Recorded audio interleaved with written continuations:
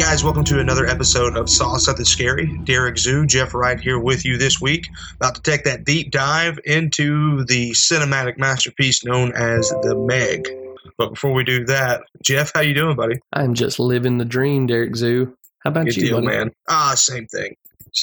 Just enjoying a little time where I'm not running around like a chicken with my head cut off. So actually getting to watch the sun through the day and leaving work before the sun sets at night. So it's pretty nice. Oh, photosynthesis can resume. Exactly. I was hoping you would start a cliche war with me after I thought you living the dream. We couldn't get too blessed to be stressed or future so bright I got to wear shades, nothing. Working 9 to 5, man. What a way to make a living. Let's see, I've tapped my well out now. I shouldn't have picked a fight I couldn't win. Oh man! Before we get into the Meg, want to just go ahead and hit the plugs up front. If you guys have enjoyed what you've been hearing from Jeff and I lately, do us a favor: go on your favorite podcasting platform, Apple Podcasts, Stitcher, SoundCloud, what have you. And if there's a place for you to leave us a review and those coveted 5 stars, we would definitely love that. Any review is accepted and appreciated, but definitely those 5 stars are what we're looking for on that. Also, want to let you guys know that if you enjoy our theme song, and who wouldn't, because it's the best theme song in podcast history, you can go listen to our singer-songwriter Ryan M. Brewer, who provides us with that. He has a new song out called Hurricane, and you can visit him on ryanmbrewer.bandcamp.com. Also, if you have enjoyed listening to the show and you'd like to be more involved in the episode choosings, or movie choosings rather, for the episodes, and just get more in touch with Jeff and I, you can do that through our Facebook group, We Saw Something Scary. Again, that's on Facebook, We Saw Something Scary. Is that it? I think that covers it, man. Well done. Okay. All right. Thanks. Yeah, I just figured we'll hit that up front and not have to do all the soap selling at the end of the show. Sure. Pay the bills, man. Pay the bills. Exactly. All right, guys, let's get into it with everyone's favorite part of the show. Jeff hates trailers.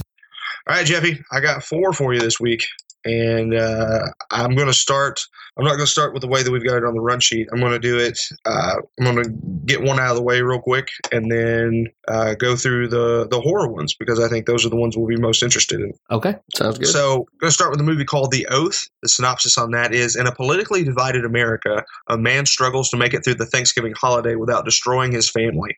And that stars Billy Magnuson, Ike Barinholtz, and Tiffany Haddish, and John Cho. Well, John Cho intrigues me. I think we've talked about it before, that if I could delete Thanksgiving from our national holiday routine, I would be happy to do so.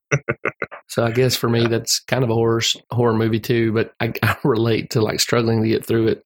Don't get me wrong, I love time with my family, but yeah, that holiday really only serves to like stress you out, 20% more right before Christmas comes, if that makes sense. And sure. So, I relate to struggling to get through it. Did it look good to you? It looked like a movie that I'll watch when it comes to like Prime. Oh, okay. What intrigued you about it?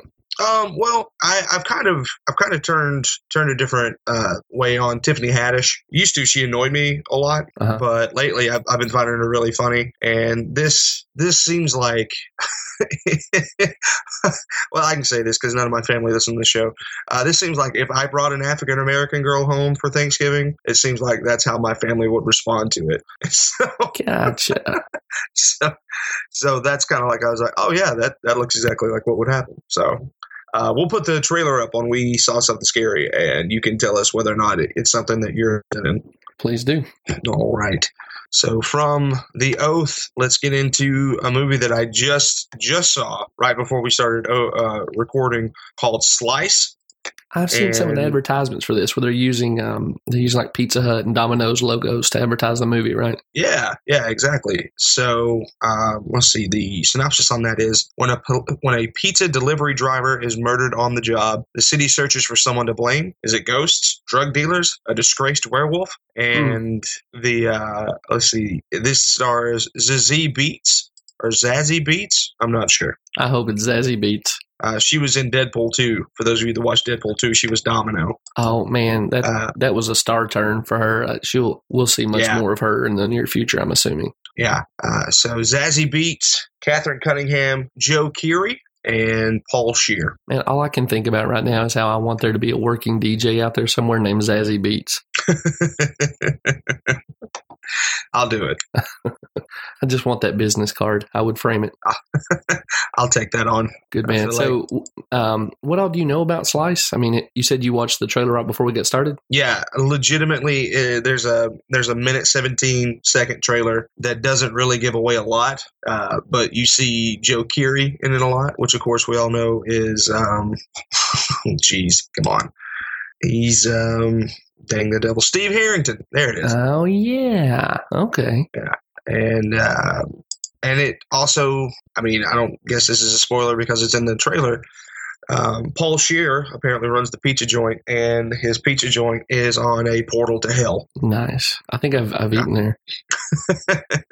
I told you before, pizza is my love language, and I've eaten a lot of really good pizza throughout the years, but I've also eaten some terrible stuff. So this movie is at a very odd conjunction of my loves between horror and pizza. Oh, I'm sorry, you dropped out for a second. Say that again. Oh, my bad. I just said this movie's at a very odd conjunction of things that I love between horror and pizza.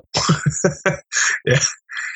Yeah, so this may be the ultimate movie for you, Jeff. Although it does look like it's a horror comedy. So how could we have ever seen that coming with a pizza place sitting on top of a portal to hell? Totally unexpected. Yeah. Also with Paul Scheer in it and named Slice.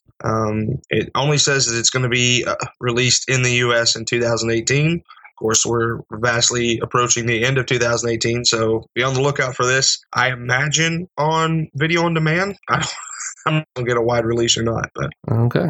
I'm sure I will catch that. While I'm thinking about this, Jeff, speaking of wide releases, do you know that Searching doesn't come out again until August 31st now? No kidding. Yeah, man. They keep pushing it back. What is the deal? I don't know, but that worries me.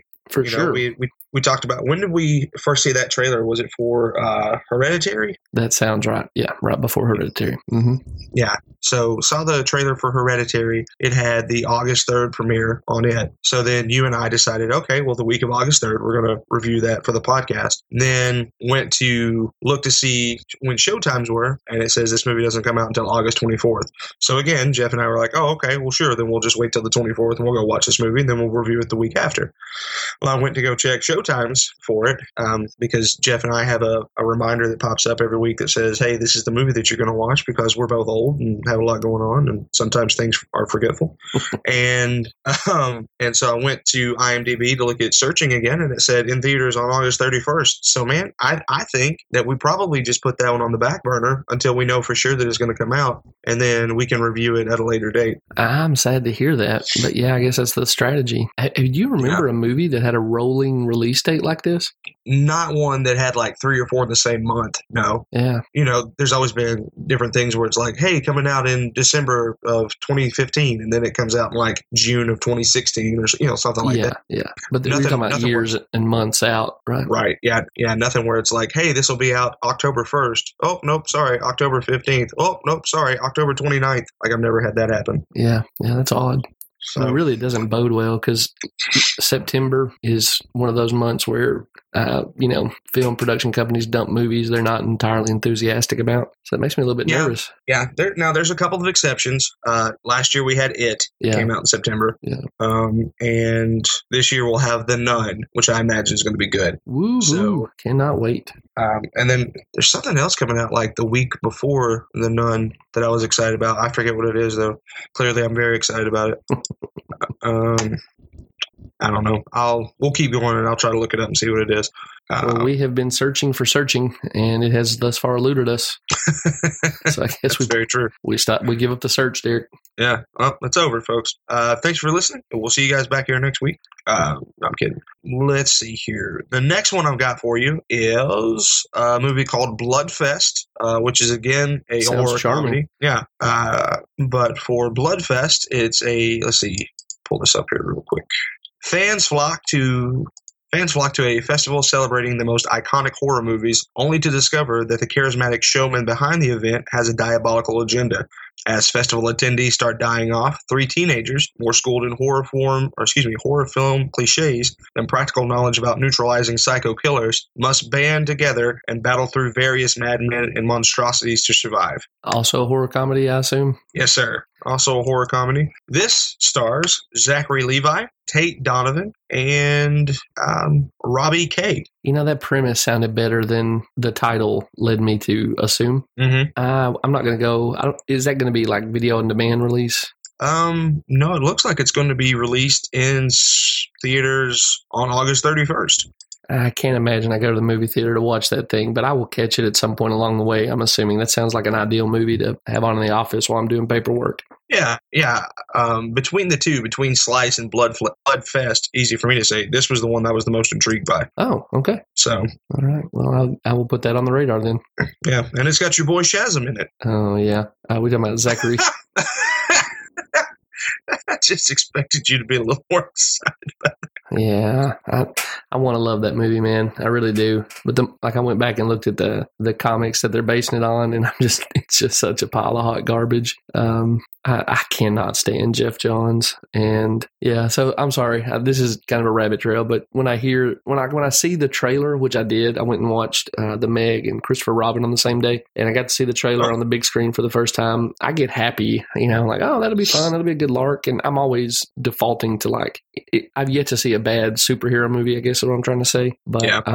Well, that's not true. I hated Dawn of Justice. Anyway, when I think about the movie in the abstract and I don't have the trailer right in front of me, I just have this pit in my stomach. Like, even if this thing is good, it could be so much better if you didn't use garbage source material. So anyway, rant over. Sorry for my lack of enthusiasm. It's all right. Hey, so I figured out what I was talking about earlier in September. September the 7th is when The Nun comes out. September the 14th is when The Predator comes out. Oh, geez. I guess I'm going to need to get on AMC's A-list by the time September comes around. Man, I'm going in kicking and screaming, but I did cancel MoviePass. Did you? Yeah. I was going to go see either The Meg or Christopher Robin 1 on it, and showtimes were available in the morning. I get over to the theater. They're gone. And that was just the end of the rope for me, but I do not want to give AMC an extra $1. I will never be more at their theater than when I have the opportunity to cost them money by seeing by using the maximum amount of rewards. You still there? Yeah, I just can't. Okay. I can't handle AMC. I almost had an aneurysm over it. I understand. It's too bad that Cookville isn't big enough to have like a Regal and an AMC. Absolutely. I love the management over at AMC. They're holdovers from the Carmack days. Shout out to those guys. But AMC as a company, just take a long walk off a short pier. I'd love to have a Regal or even like an Alamo Draft House. I'd love to have one of those to go to. I'd pay the extra to be able to avoid giving money to AMC. Yeah, I guess that's the nice thing about Branson is there's no big theater chains here. Yeah. We have a B&B in the Ozarks. That's probably the nicest theater that we have here. But lately, man, and this is probably not smart on my part, but lately, like for the bigger movies like Mission Impossible and Ant-Man and The Meg and things like that, well, I wouldn't call The Meg a bigger movie. But anyway, I went and saw all of those in IMAX because we have a really nice IMAX theater here. Yeah. But most of the time, I just go to this little mom and pop cinema. If I've got a movie itch that I want to scratch, it's like $7 and it's awesome. So it reminds me of the old days where we used to work at the Highland 10. Yeah.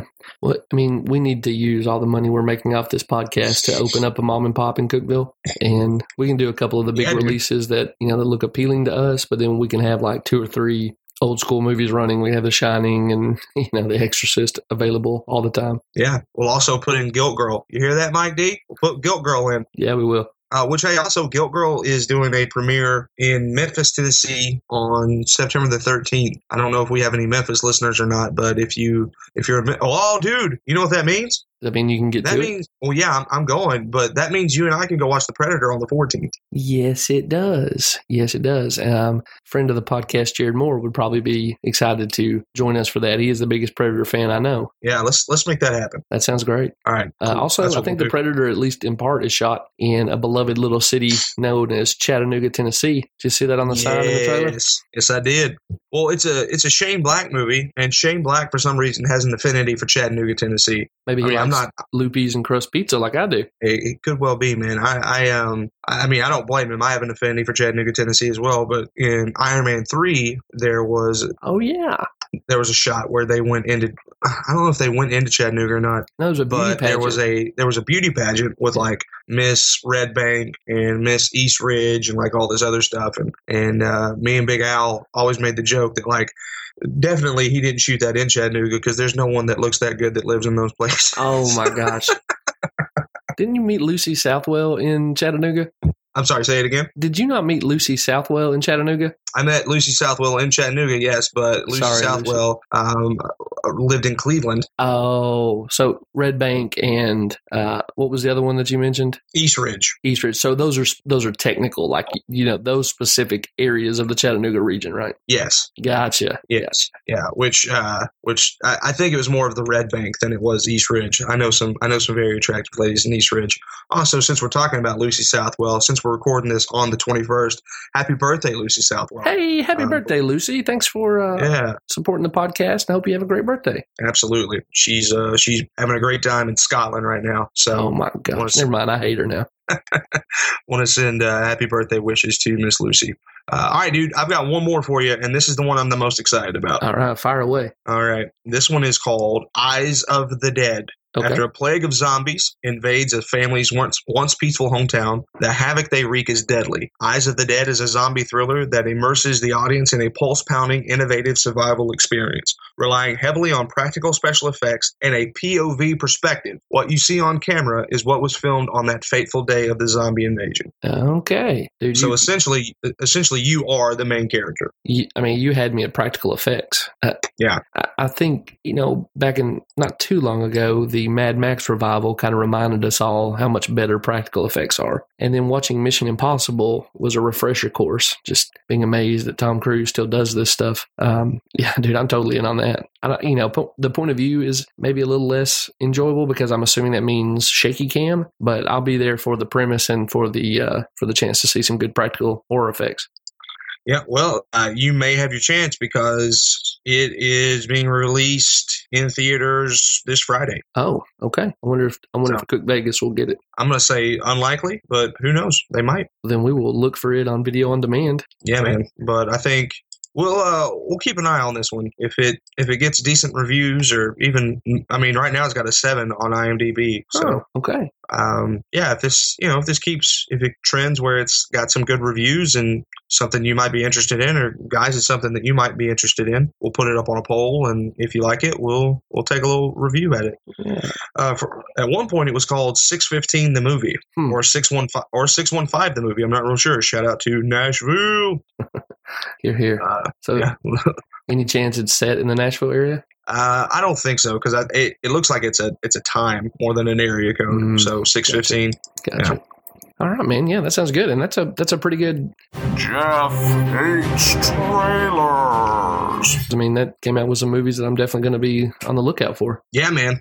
All right, so I guess it is time to get into this week's Horror Report. I got a few things to throw at you here, Derek. I'm telling you, it's been a slow month so far for horror news, but a little bit of pickup this week. Right. Do you have a Roku?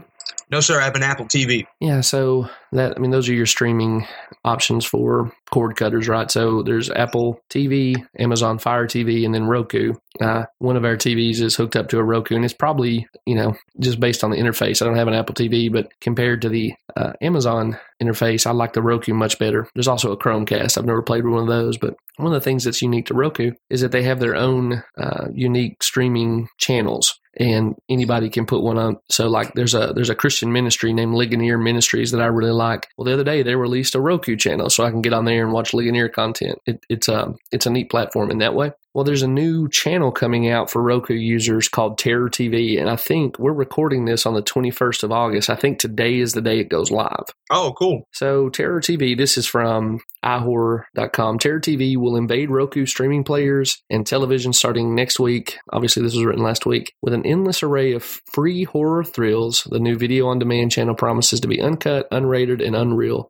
According to their official press release, Terror TV will debut on August 21st on Roku as a a free video on demand channel stationed out in Tempe, Arizona. The debut content will feature independent films chosen exclusively from the library of A-Court International Distribution. Terror TV will also be crafting original content slated for spring 2019, all of which will be presented in crisp HD quality. One of the things the horror article mentions is that they're adapting some content from IDW Comics, and that got me pretty excited. IDW is one of the larger independent, outside of the Marvel DC duality, they're one of the larger independent distributors. They had the Transformers series, I think, for several years, and the Transformer comics they did were really good. So I guess I'm excited for Terror TV. I'm sorry you don't have access to it. I'll be happy to fill you in though. Yeah, man. That might give me enough incentive to switch over to a Roku. Brian Campbell has been trying to get me to switch over to a Roku for the last, 2 or 3 months now. So, well, Roku does have some strengths. Again, I mentioned that it has that channel, that unique ability for anybody to put up a channel. The other thing it does is that it kind of avoids the wars between the different content creators. So, how Amazon and Google aren't getting along, so YouTube isn't available as an app on Amazon. Are you aware of that? Dude, I'm sorry. You totally blanked out on me. What happened? So there's this war between Amazon and Google where kind of YouTube is the thing being pulled on in the tug of war between them. So like on Amazon Fire, there's no YouTube app. Oh, okay. And I think maybe on Google Chrome, you can't, Chromecast, you can't shop Amazon or something, or you can't use Amazon Prime Video. There's something there. Well, Roku just slides in between those because it's neutral. It has licenses with both of those people. It's kind of Sweden or Switzerland rather, and you get to have all the content there. So there's some perks for Roku. Nice. So it just slides in both their DMs. Yes, Brian Campbell reference there for those of you who listen to his podcast. Okay, well, cool, man. So you're telling me I should buy a Roku, and what else we got? Well, you should buy a Roku. Blumhouse looks like it's up to stuff. Okay. So Jason Blum did a Twitter Q&A, I guess, earlier this week, and a lot of stuff came out of there. One, he told us that Happy Death Day is completed. Ooh. That's good news, isn't it? Yeah, hey, shout out to Allison. What up, Allison? For real. So he said specifically, some of us saw Happy Death Day, and it's good. So I'm excited. I'm ready to see Tree Gelbman. Is that how you say her last name, Gelbman? That sounds right. Yeah. That worries me that he just says good, though. Oh, you think he should be a little bit more ecstatic? Yeah. We saw Happy Death Day, too, and it's all right. Well, so he goes on. No, I'm sorry, not Bloom, but rather Roth herself told Collider earlier this year. The sequel, the way Landon described it to me, elevates the movie from being a horror movie, and I wouldn't even say it's just a horror movie because it's a horror comedy rom-com drama into a Back to the Future type of genre film, where the sequel joins us right from where we left off. It explains a lot of things in the first one. That the first one didn't get explained, and it elevates everything. So we'll see. I'm willing to say that movie was a happy surprise, so I'm going to follow them into the next one, but I'm not entirely sure they need to go for like genre transcendence just yet. Yeah, that's the only thing I was worried about with that is, we talked about it on the episode that we reviewed Happy Death Day, which you can find in our archives, that there was a specific thing that the director wanted to do for the sequel that answered a lot of the questions that we had for the first one. I'd like to see it go down that route. Yeah. I'm not sure that I want it to be a Back to the Future type of genre film. That kind of worries me. Well, and even, God bless her. I'm sure she's not trying to do this, but you comparing your movie to Back to the Future, that's pretty grandiose. You know what I mean? Like, we're talking about one of the best movies of all time. I don't know. Maybe tap the brakes just a little bit. The only way I'll accept that it's a Back to the Future type movie is if Christopher Lloyd shows up and he's like, "Tree, we've got to go back." And then the doll-faced killer just stabs him to death mercilessly. And then he goes, "Great Scott!" And he dies. I'm in for that. Yeah. He also mentioned, did you ever see, it was a found footage movie called The Gallows that was set in a high school that was doing a theater production?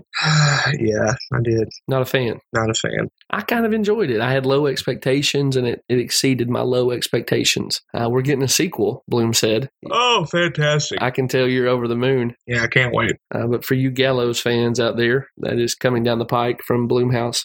This is a really sad note. Well, one of them is. Same Twitter Q&A. He said that there's not going to be a sequel to the Belko Experiment. Okay. Which I'm quite happy to hear. But he also said Oculus isn't going to get a follow-up. And, man, I think Oculus has some more, I don't know, you could wring some more out of that. You think so? Yeah, man, like that mirror is still out there somewhere. right? Like he's going to eat somebody else. Yeah, I don't know, man.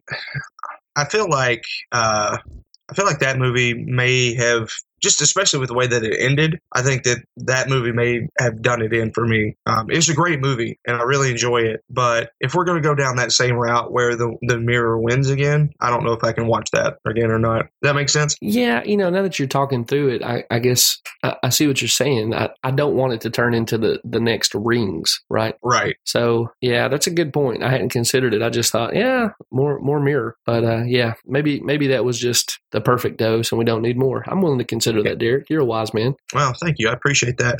The only way that I would get back on board with it, of course, is if Mike Flanagan's doing it. But Sure. you know how a lot of sequels are. The original director won't sign on, or by now Flanagan's too busy and wouldn't sign on to begin with and stuff. So I'm trying to take a sequel if he's on board. But if he's not on board, then I'm definitely not either. Yeah, that's fair. Okay. Well, the other news that came out of that Q&A, maybe more people are excited about this. He started talking about other franchises that they wanted to get involved with since, obviously they've gotten Halloween and they've been doing some other franchise-based stuff. So he said that they have pursued the rights to The Crow. Oh. Wes Craven's The Serpent and the Rainbow, which I'm not familiar with. Yeah, I'm not either. Also, John Carpenter's adaptation of Stephen King's Christine, which is a movie I love. Yeah. He said We should put that on a poll sometime. Yeah, we absolutely should. I just bought the Blu-ray not too long ago. Oh, nice.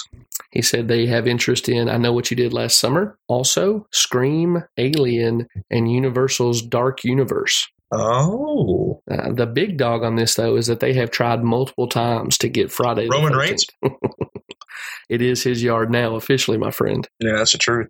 But yeah, the big reveal is that they have went after Friday the 13th a bunch of times, and they're going to keep trying. Apparently, it's in legal. We've talked about this before. It's being legally contested between the screenwriter and the first, I think, director. Yeah. But once that shakes out, I wouldn't be surprised for Blumhouse to snatch it up. Man, that would be really good. Yeah, we don't like everything that comes out of Blumhouse, but I like enough of it to feel like a lot of these projects I'd be happy to see him take first crack at.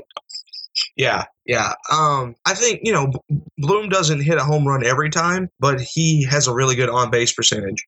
That's well said. That's the perfect analogy. The average is high enough that I'm willing to say, well, take a shot at it. And if you don't, then some of these, like The Crow, I don't know that it needs to be readapted, or maybe even Christine, but some of these have the kind of legs that if Bloom does somehow mishandle it, the next generation can come behind and try it again, Yeah. So, it's funny that The Crow gets brought up on this because I actually went into a deep dive the other day on The Crow for some reason, and I really want to review that sometime. Well, I'm game. Yet again, another movie that I bought not too long ago on Blu-ray. That movie, I think it gets a bump for what happened to Brandon Lee on it, but I always enjoyed it, and I've enjoyed rewatching it sporadically over the years. I watch it every year or two, and it remains enjoyable. I don't know if that's nostalgia or inherent quality, but I like that movie. That Goodnight, the sequels are terrible, but that original is pretty solid. How dare you disgrace the good gosh darn name of David Boreanaz in the third one? The kid who played the main kid in Terminator 2, I can't remember his name. Yeah, Edward Furlong. Yeah, he's in really one of the sequels is one that he's in. It may be the very last one, and it's the worst thing I've ever seen. I think he actually saw to it that the Crow didn't rise from the dead again. I think that's actually the one I was talking about. David Boreanaz played Angel in the Angel TV series. That was a Buffy spinoff, and I think that was the one that Furlong played the Crow in. Ish, that is some hot garbage, man. Yeah, no, it's terrible, dude. Didn't Wilmer Valderrama, didn't he wind up doing one too? Maybe. I went and poured bleach in my ear after watching the Furlong one, and I think it did successfully eliminate some of my memories of that franchise. Yeah, so the one we're talking about is 2005, The Crow: Wicked Prayer. And just got cold chills. And listen to this. Listen to this talented trio from the Naughties. Okay, that's what I like to call the Knots now. The Naughties. Edward Furlong played the Crow. David Boreanaz played Luke Crash. And a couple other people that I don't want to spoil the movie for anyone.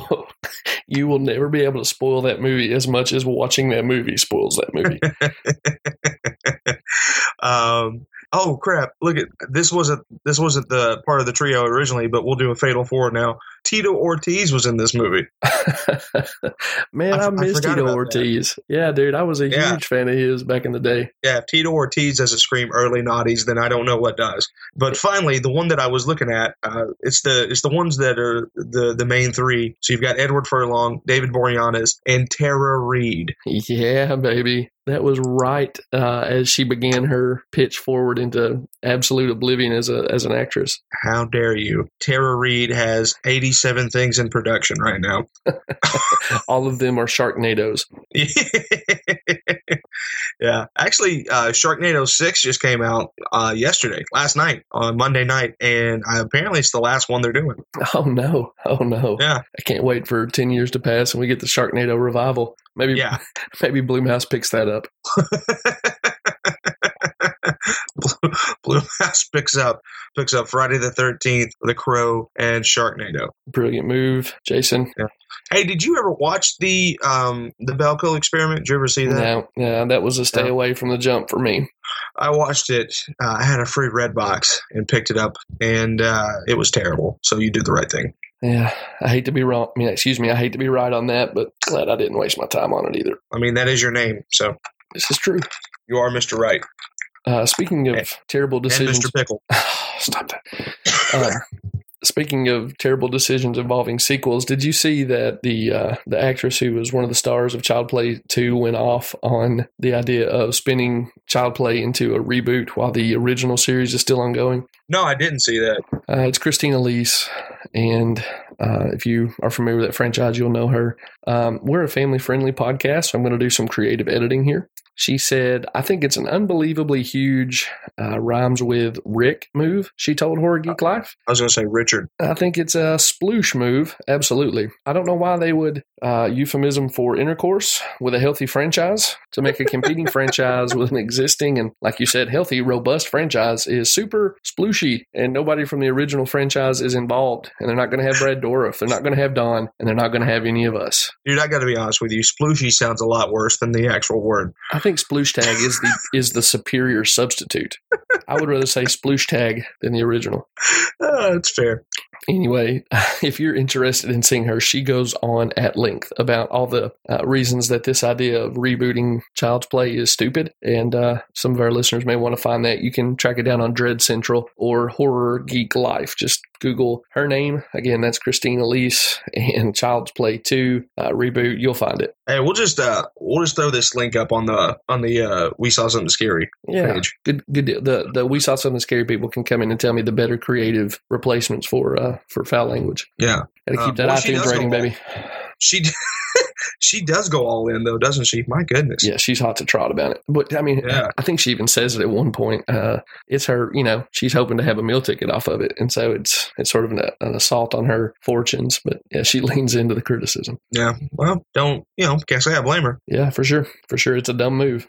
Yeah, it's really mucked up, as she says at the end of it. Well done. Well, Derek, that has brought me to the end. This has been this week's Horror Report. Are you ready to pull the curtain on the Meg? Yeah, let's pull the string. Let me run through the reviews on this thing real quick, man. Rotten Tomatoes, the critics have said 48%, audiences 57%. Which, I'll just be honest, it strikes me as low. I enjoyed this movie. All cards on the table. Metacritic has it at 46%, and Letterboxd has it at 2.6 out of 5, which works out to about 52%. So, sure.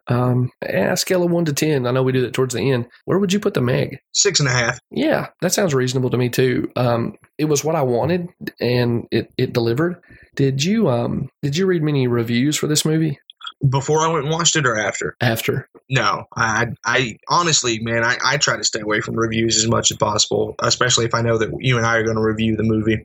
Well, I just plowed through it because I started seeing, some of these ratings, and I thought, wait, did we watch the same movie? Yeah. And something that consistently comes up is this idea that it wasn't goofy enough. It didn't have enough heart. It needed to be more campy. It needed to have more gore. And I'm just not there. I mean, I feel like this thing was precisely calibrated to exactly what I want out of a big dumb shark movie. Yeah. Yeah, I agree. Look, anytime that you're going to get them singing Just Keep Swimming from Finding Nemo, if that's not the right amount of camp for you, then we probably shouldn't be friends. I'm with you. I just don't understand this. I mean, the Rainn Wilson climbing up on a bombed whale's back thinking he escaped the shark, only to be snatched away all but his hand. Whoa. Hang on a second. Yeah. Wahlberg! What? No! Spoiler alert.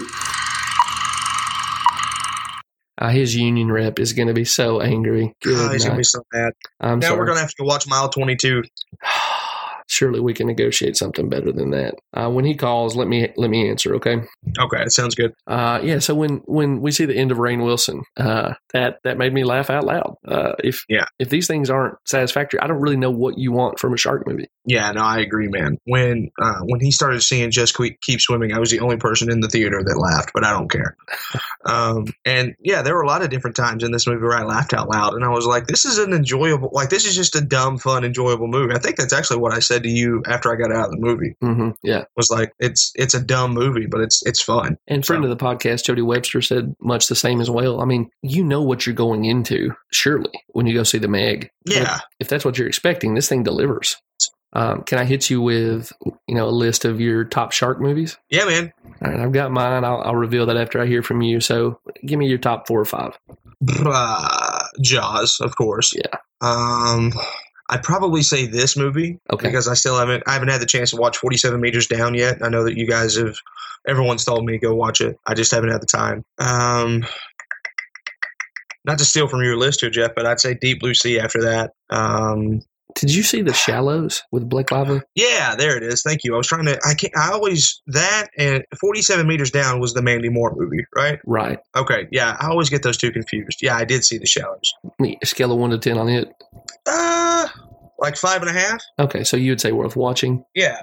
Did you see the one there was one that was based on real life events, which will probably stop me from seeing it because the idea of sharks in the water, as much as I love the ocean, I just hate the thought of not being able to know what's beneath me right. when I'm swimming in it.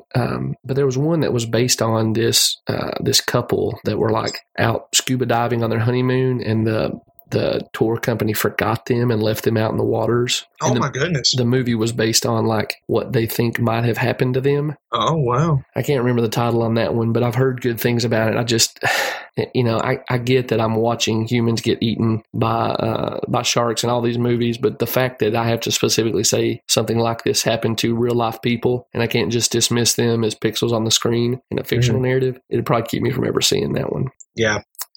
So I'm with you pretty close. Jaws is obviously the champion, and it inspired the author of the book this movie is based on.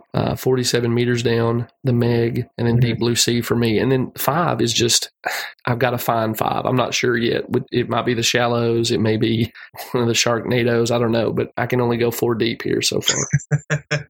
Yeah, I'm not sure. I guess if I was going to put a Sharknado on this one, I would put the first one on there because a good friend of mine, Ryan Buds, has a cameo in Sharknado. Oh, okay. So, well, that's funny you mentioned that. So I've never seen any of those, and I've been putting Sharknado on when I'm doing office stuff, and I'm part of the way through it. Yeah. Do you remember where he's at in that off the top of your head? If not, that's cool, but I'll look for him.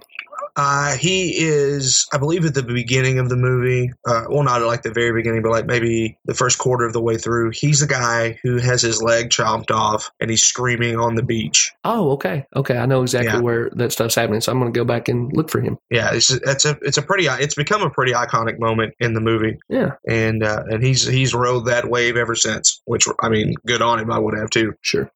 Okay, well, cool. Speaking of lists, would you say this is the best Statham performance? Yeah, I think so. This feels like an actual person, and I don't feel like I've ever watched Jason Statham play an actual person before. Does that make sense? Absolutely. You did it better than I could, but you've just encapsulated what I think about this performance. Yeah. Yeah, most of the time we drop in with Jason Statham on some kind of mission or something that he's doing, and all he's going to do is he's just going to kick butt, or like in those Crank movies. My God, those things were crazy. and he's just he's the cool British guy that can beat the snot out of most people. But this one, he actually has some character development, and he actually has to act a little bit in this one. Yeah. And I thought he more than held up his end of the bargain. Yeah, totally with you. I was rooting for him. I liked him. I thought he came off as fairly charming, just stuff that I'm not saying that I never thought he was capable of, but just stuff that most of his movies don't ask of him. Right. So yeah, good on you, Jason Statham. Hey, I'm gonna provoke you here, Derek. Has Statham passed The Rock as an action star? I will reach through this internet connection and punch you in the face. I mean, what was the last movie that Dwayne opened that was well regarded and received? Rampage. Mm-hmm. Rampage opened number 1, sir. Okay, what about before that? Jumanji, suck it. Jumanji does suck it for sure, dude. That's a terrible movie. How dare you? That is a terrible movie. Talk about a movie I don't know who it's for. Did you watch that Jumanji movie? Oh yeah, I watched Jumanji, whatever it's called. And you didn't like it? Not at all, man. It was too crude for kids and too goofy for adults. How dare you? That movie was amazing. I own it right now. As a matter of fact, as soon as we get done with this, I'm going to watch it.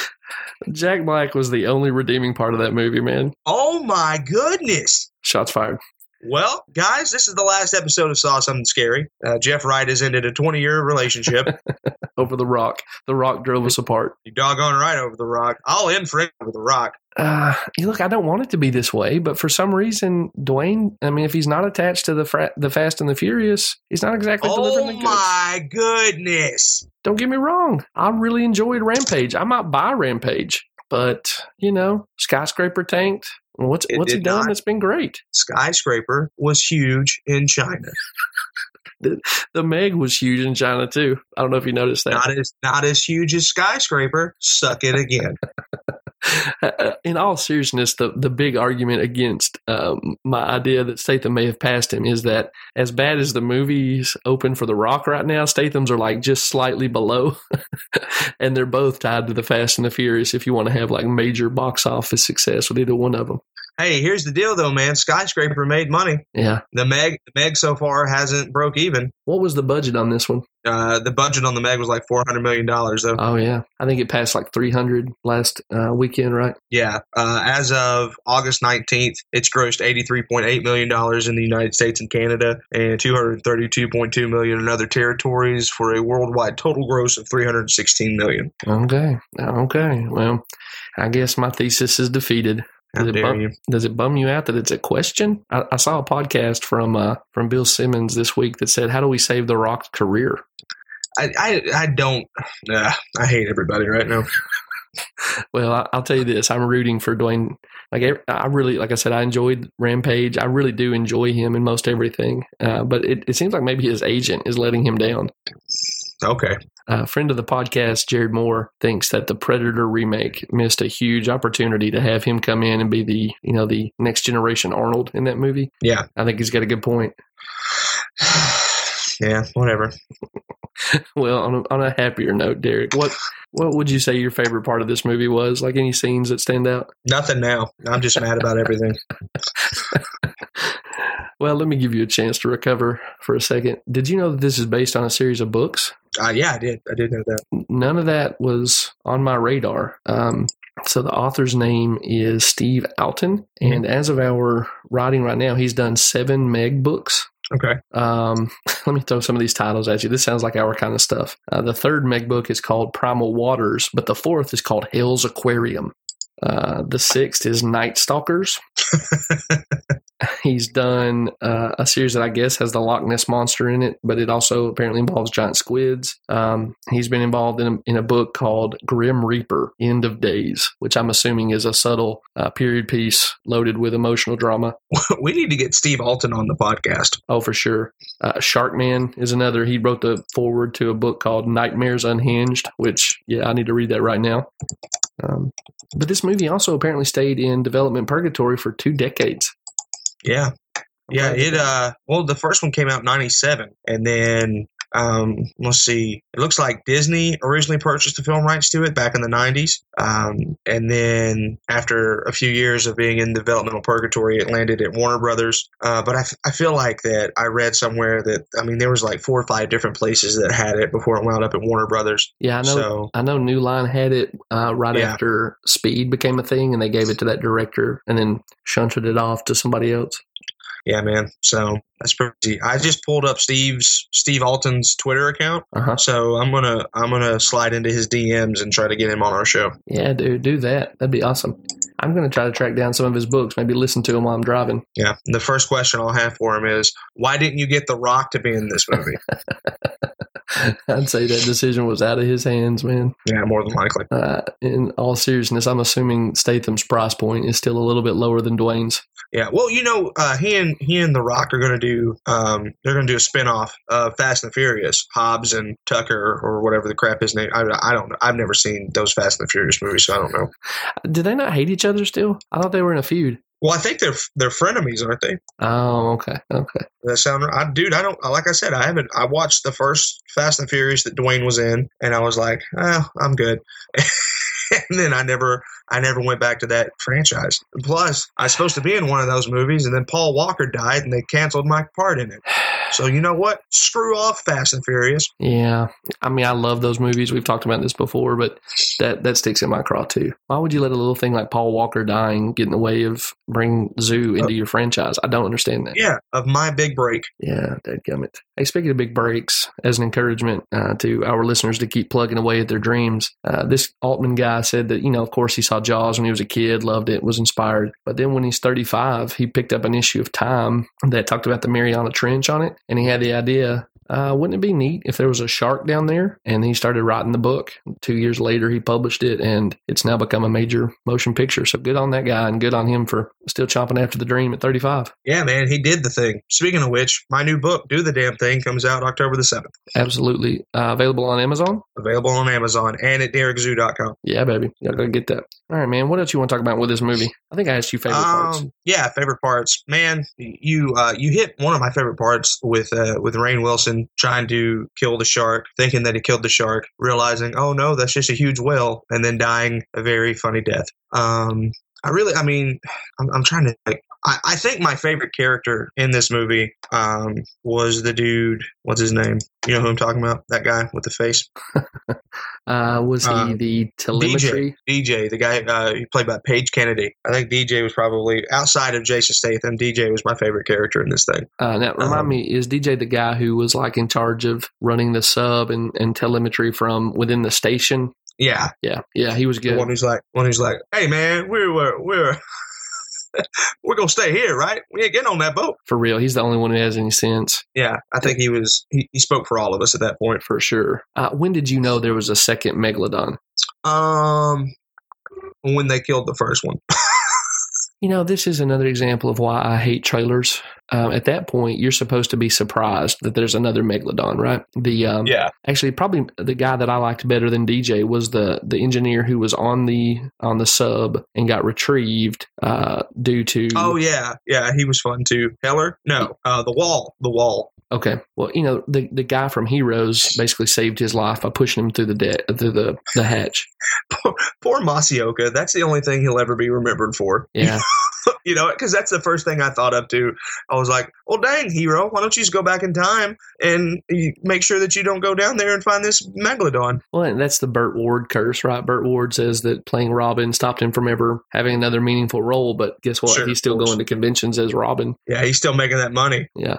So Hero pushes him through the hatch, and I kind of hoped he would survive to the end, but when they had him hanging out in the water after they tricked him into, you know, like scared him to jumping off the boat. Yeah. I thought, man, he's hanging in the water for too long. But I should have realized, because we had seen in the trailer the shark attacking all those swimmers on the beach, that there was still, you know, a chunk of this movie. Now, of course, if you were paying attention at runtime, you would have caught it as well. But I was just kind of caught up in the movie. When that second one hit, I thought, well, of course, because we saw it in the freaking trailer, and they've ruined this moment of anticipation or surprise because they had to put it in the stinking trailer. Yeah, that's true. I didn't even think about that while I was watching it. Dude's dead. Yeah, right. I looked down at my phone and saw what time it was, and I was like, "Oh, we've still got a lot of runtime left." Yeah, there's another one. This dude's dead. That he didn't just hop out of the water. That they like had him keep swimming in the air, and they were taking pictures of him and stuff. I was like, "Yeah, he's about to get snatched from the bottom." Yeah. I was surprised this movie didn't have a scene. You know, every time they brought a helicopter in, I was expecting this. They didn't have a scene where the shark like jumps out of the water and snatches something out of the air. Yeah. You know what did have something like that? Rampage with The Rock in it. Go watch it right now. It's amazing.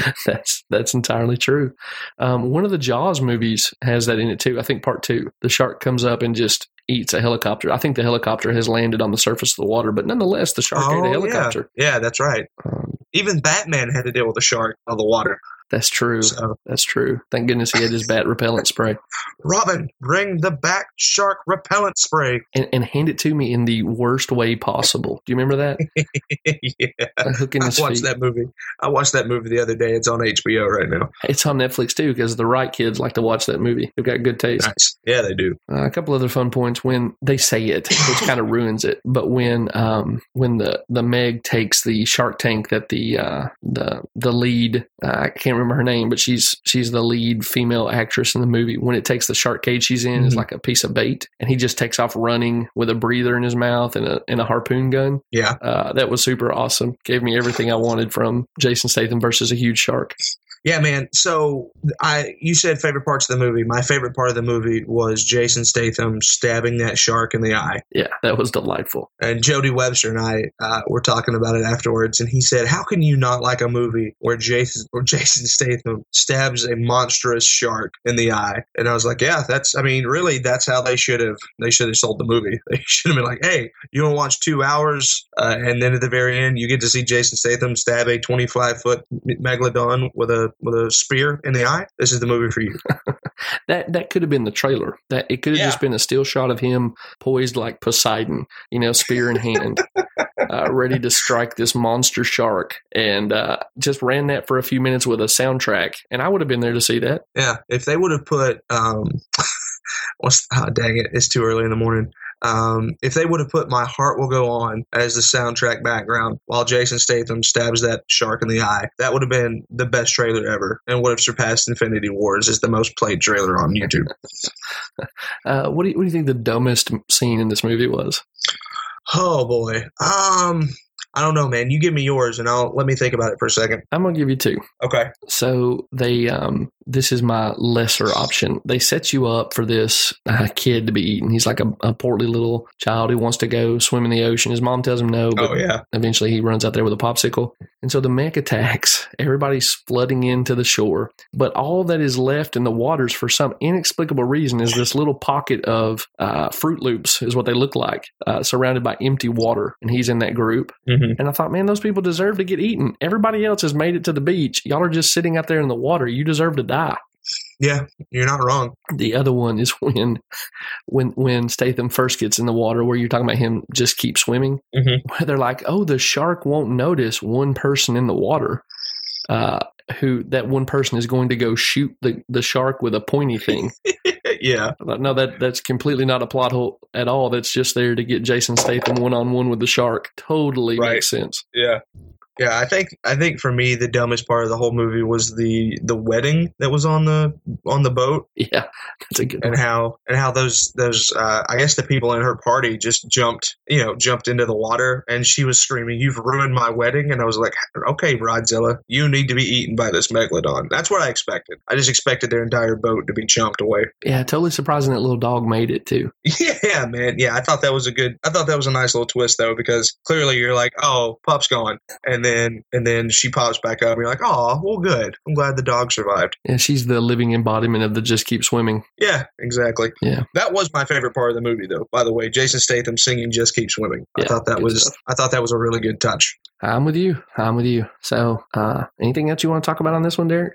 No, man, I had a lady friend text me the other day, and she said, I'm going to go in the movies. And I said, what are you watching? She said, we're going to go see The Meg. And I said, all right, well, just turn your brain off for the next 2 hours and you'll love it. And she came back and she said, you're right. She said, it's not a thinking movie, but it was a lot of fun. So yeah, there you go. Absolutely right. Yeah. So you said 6.5 on scale of 1 to 10, right? Yeah, I think that's where I'd land. I'm going to co-sign that one. That's going to be the definitive ranking of this movie. Did you see something scary? No, I don't think so. Yeah, I'm with you. Yeah, I mean, yeah, I don't think so. I had a lot of fun with this movie. Definitely glad that I went and watched it, especially going to watch it in IMAX. That was a really good call on my part. But yeah, no, nothing really scary in this movie. Well, and yet another example of why trailers suck. There was one chance in this movie for me to have got hit by like a jump scare. Mm-hmm. And it's that scene where the little girl is looking out of the display port. And even if they had stopped it when the shark is just looking at her in the trailer, and then lets you see the shark attack the glass. Yeah. If they would have left that part for the movie, I think I would have jumped back a little bit. But they freaking put it in the trailer again. Yeah, that's a good call. That probably was the scariest point in the whole movie. Yeah, except you're prepared for it by the stupid trailer if you see it. So listen, this is why Jeff hates trailers. Yeah, you know what? The only thing that scares me about this is that you think that Jason Statham is a bigger action star than The Rock. I don't know that I actually do think that. I just wanted to kind of tick you off by raising the question. Well, you did. I almost broke this new computer. I almost just threw it across the room. Oh, yeah. We'll see. They both got some stuff in development. I think the tail of the tape will soon be revealed. Hey, real quick, totally on a tangent. You think The Rock shows up in WWE anytime soon? I keep hearing speculation about that. I don't know if it's credible or not. Yeah, man, there's a rumor in innuendo going around right now that The Rock's going to main event WrestleMania 35. I don't necessarily think that that's a good idea. Yeah. I also, for his sake, since the last time he wrestled a legitimate wrestling match, he tore everything below his waist. Ooh. It seems like he ripped his pelvis off. There's several different things that he did. And Take that, Hulk Hogan. You tear your shirt off. The Rock rips his pelvis off. Yeah, it was something like that, man. Like his abductor muscles and a couple different things. I don't know. You can find out. You go on Rock's Twitter account or his Instagram, especially. If you go on The Rock's Instagram page and you see him rock bottoming John Cena, there's usually the story of what happened. I just forget what all that happened to him, but he was out for he had. Okay, so here's the tangent. Wrestling. If you're not into wrestling, you can fast forward for the next 3 minutes and you'll be fine. So The Rock wrestled Cena at the last WrestleMania in New York, which was WrestleMania 29. Midway through the match, he went to rock bottom John Cena and he got injured. Of course, Cena wins the match because LOL. And then the next night, Rock was supposed to show up at Raw and start a program with Brock Lesnar that would have ran until WrestleMania 30. Rock had to go from Mania to get surgery. He was out for 6 to 8 weeks, recuperating, pushed back Hercules. Cost the studio some money, and so then after that it was kind of like, hey man, you got to pick one or the other. If you want to wrestle, but if you've got all these movies down the pike, so if you want to keep being Dwayne Johnson, superhuman movie star, then we should probably put the wrestling to bed. So I'm curious to see. Long story longer, I'm curious to see what happens. In my eyes, just show up and do a dueling Rock concert with Elias, and I'd be completely satisfied with that. I'm at the point now where I would just like to see The Rock come out and cut promos and every once in a while and maybe hit a people's elbow. Don't put your life and your body and your career in jeopardy over something that you were good at 20 years ago, but that doesn't necessarily need you now, because they've got enough talent right now that they don't really need these part-time guys coming back in and stealing the main events. Yeah. Co-sign on that one as well. All right, man. And for more for goodness like this, tune into Jeff and I's podcast called The Mega Potters that drops every Friday. This Friday, we actually get to speak to CBS Sports combat sports writer, the Brian Campbell. That'll be a lot of fun. He's always awesome. Hope that you guys check it out. Yeah. Well, guys, thank you for listening to this episode of Saw Something Scary. You heard that Derek Zoo has a book coming out. You know where to find it on Amazon and DerekZoo.com. Derek, where else can they find you on the interwebs? Oh, man, that'll be about it. DerekZoo.com will take you everywhere that you need to go. We'll let you guys know that I will be in Tennessee in January. I've got shows in Knoxville, Tennessee, Cookeville, Tennessee, Chattanooga, Tennessee, and Nashville, Tennessee, I'm pretty sure. Also, we'll be in Huntsville, Alabama, Orlando, Florida, and Dayton, Ohio. So if you're in any of those places, I would love to see you guys come out, and those tour dates will be revealed probably in October. So keep a lookout at DerekZoo.com for that. Sweet. Jeff Wright, where can they find you on the interwebs? At Wright Jeff, most places if you're interested. You can find us at Scary Podcast on Twitter. You can find us at We Saw Something Scary, the Facebook group on Facebook. And there's also a Reddit subsite for those of you who are Redditors, and that can be /r/saw something scary. So tons and tons of different ways for you to connect with us. Like we always say, the Facebook group is probably the best. And I want to say thank you to those of you in that Facebook group who voted on the Meg this week for our episode. So thank you for that. And we'll be putting up a poll probably in the next few weeks to figure out where we go from here after we're done with the movies that we put up on the last poll. Yeah. So I'm assuming with searching continually being rolled back, maybe we're looking at the Frighteners for this week. Yeah, sure, man. That sounds good to me. Okay. So if you're interested in watching along with us, go track down the Frighteners. I think that's a Robert Zemeckis project from back in the day. And we're looking forward to being back with you guys next week. Jeff, what's your Thursday look like? Like your Thursday evening? What's it look like? Thursday evening, I think, is freed up right now. Would you be interested in doing a watch along on the Facebook group to the Frighteners? Yeah, that would be fun. Let me see if I can figure out how to make that happen. I don't, the one thing is that homework and bedtimes have to be taken care of, but maybe my kids will participate in the sense of going on to bed and not getting up a ton of times. Right. Okay. Yeah. We'll figure out the details on that, and we'll let you guys know for sure. So be on the lookout for that. Thursday night, we'll try to do a little watch along with the Frighteners. It'll be a lot of fun. Sounds good, man. All right. Good deal, man. Well, hey, thanks so much for listening, guys. We'll be talking to you more this week, especially on the Facebook group. We Saw Something Scary. I just want to plug that as much as possible. For Jeff Wright, this is Derek Zoo reminding you that The Rock is a better action star than Jason Statham. Beware of clowns in sewers, white people with teacups, and blind men with turkey basters. We'll see you guys next week. Bye-bye, man.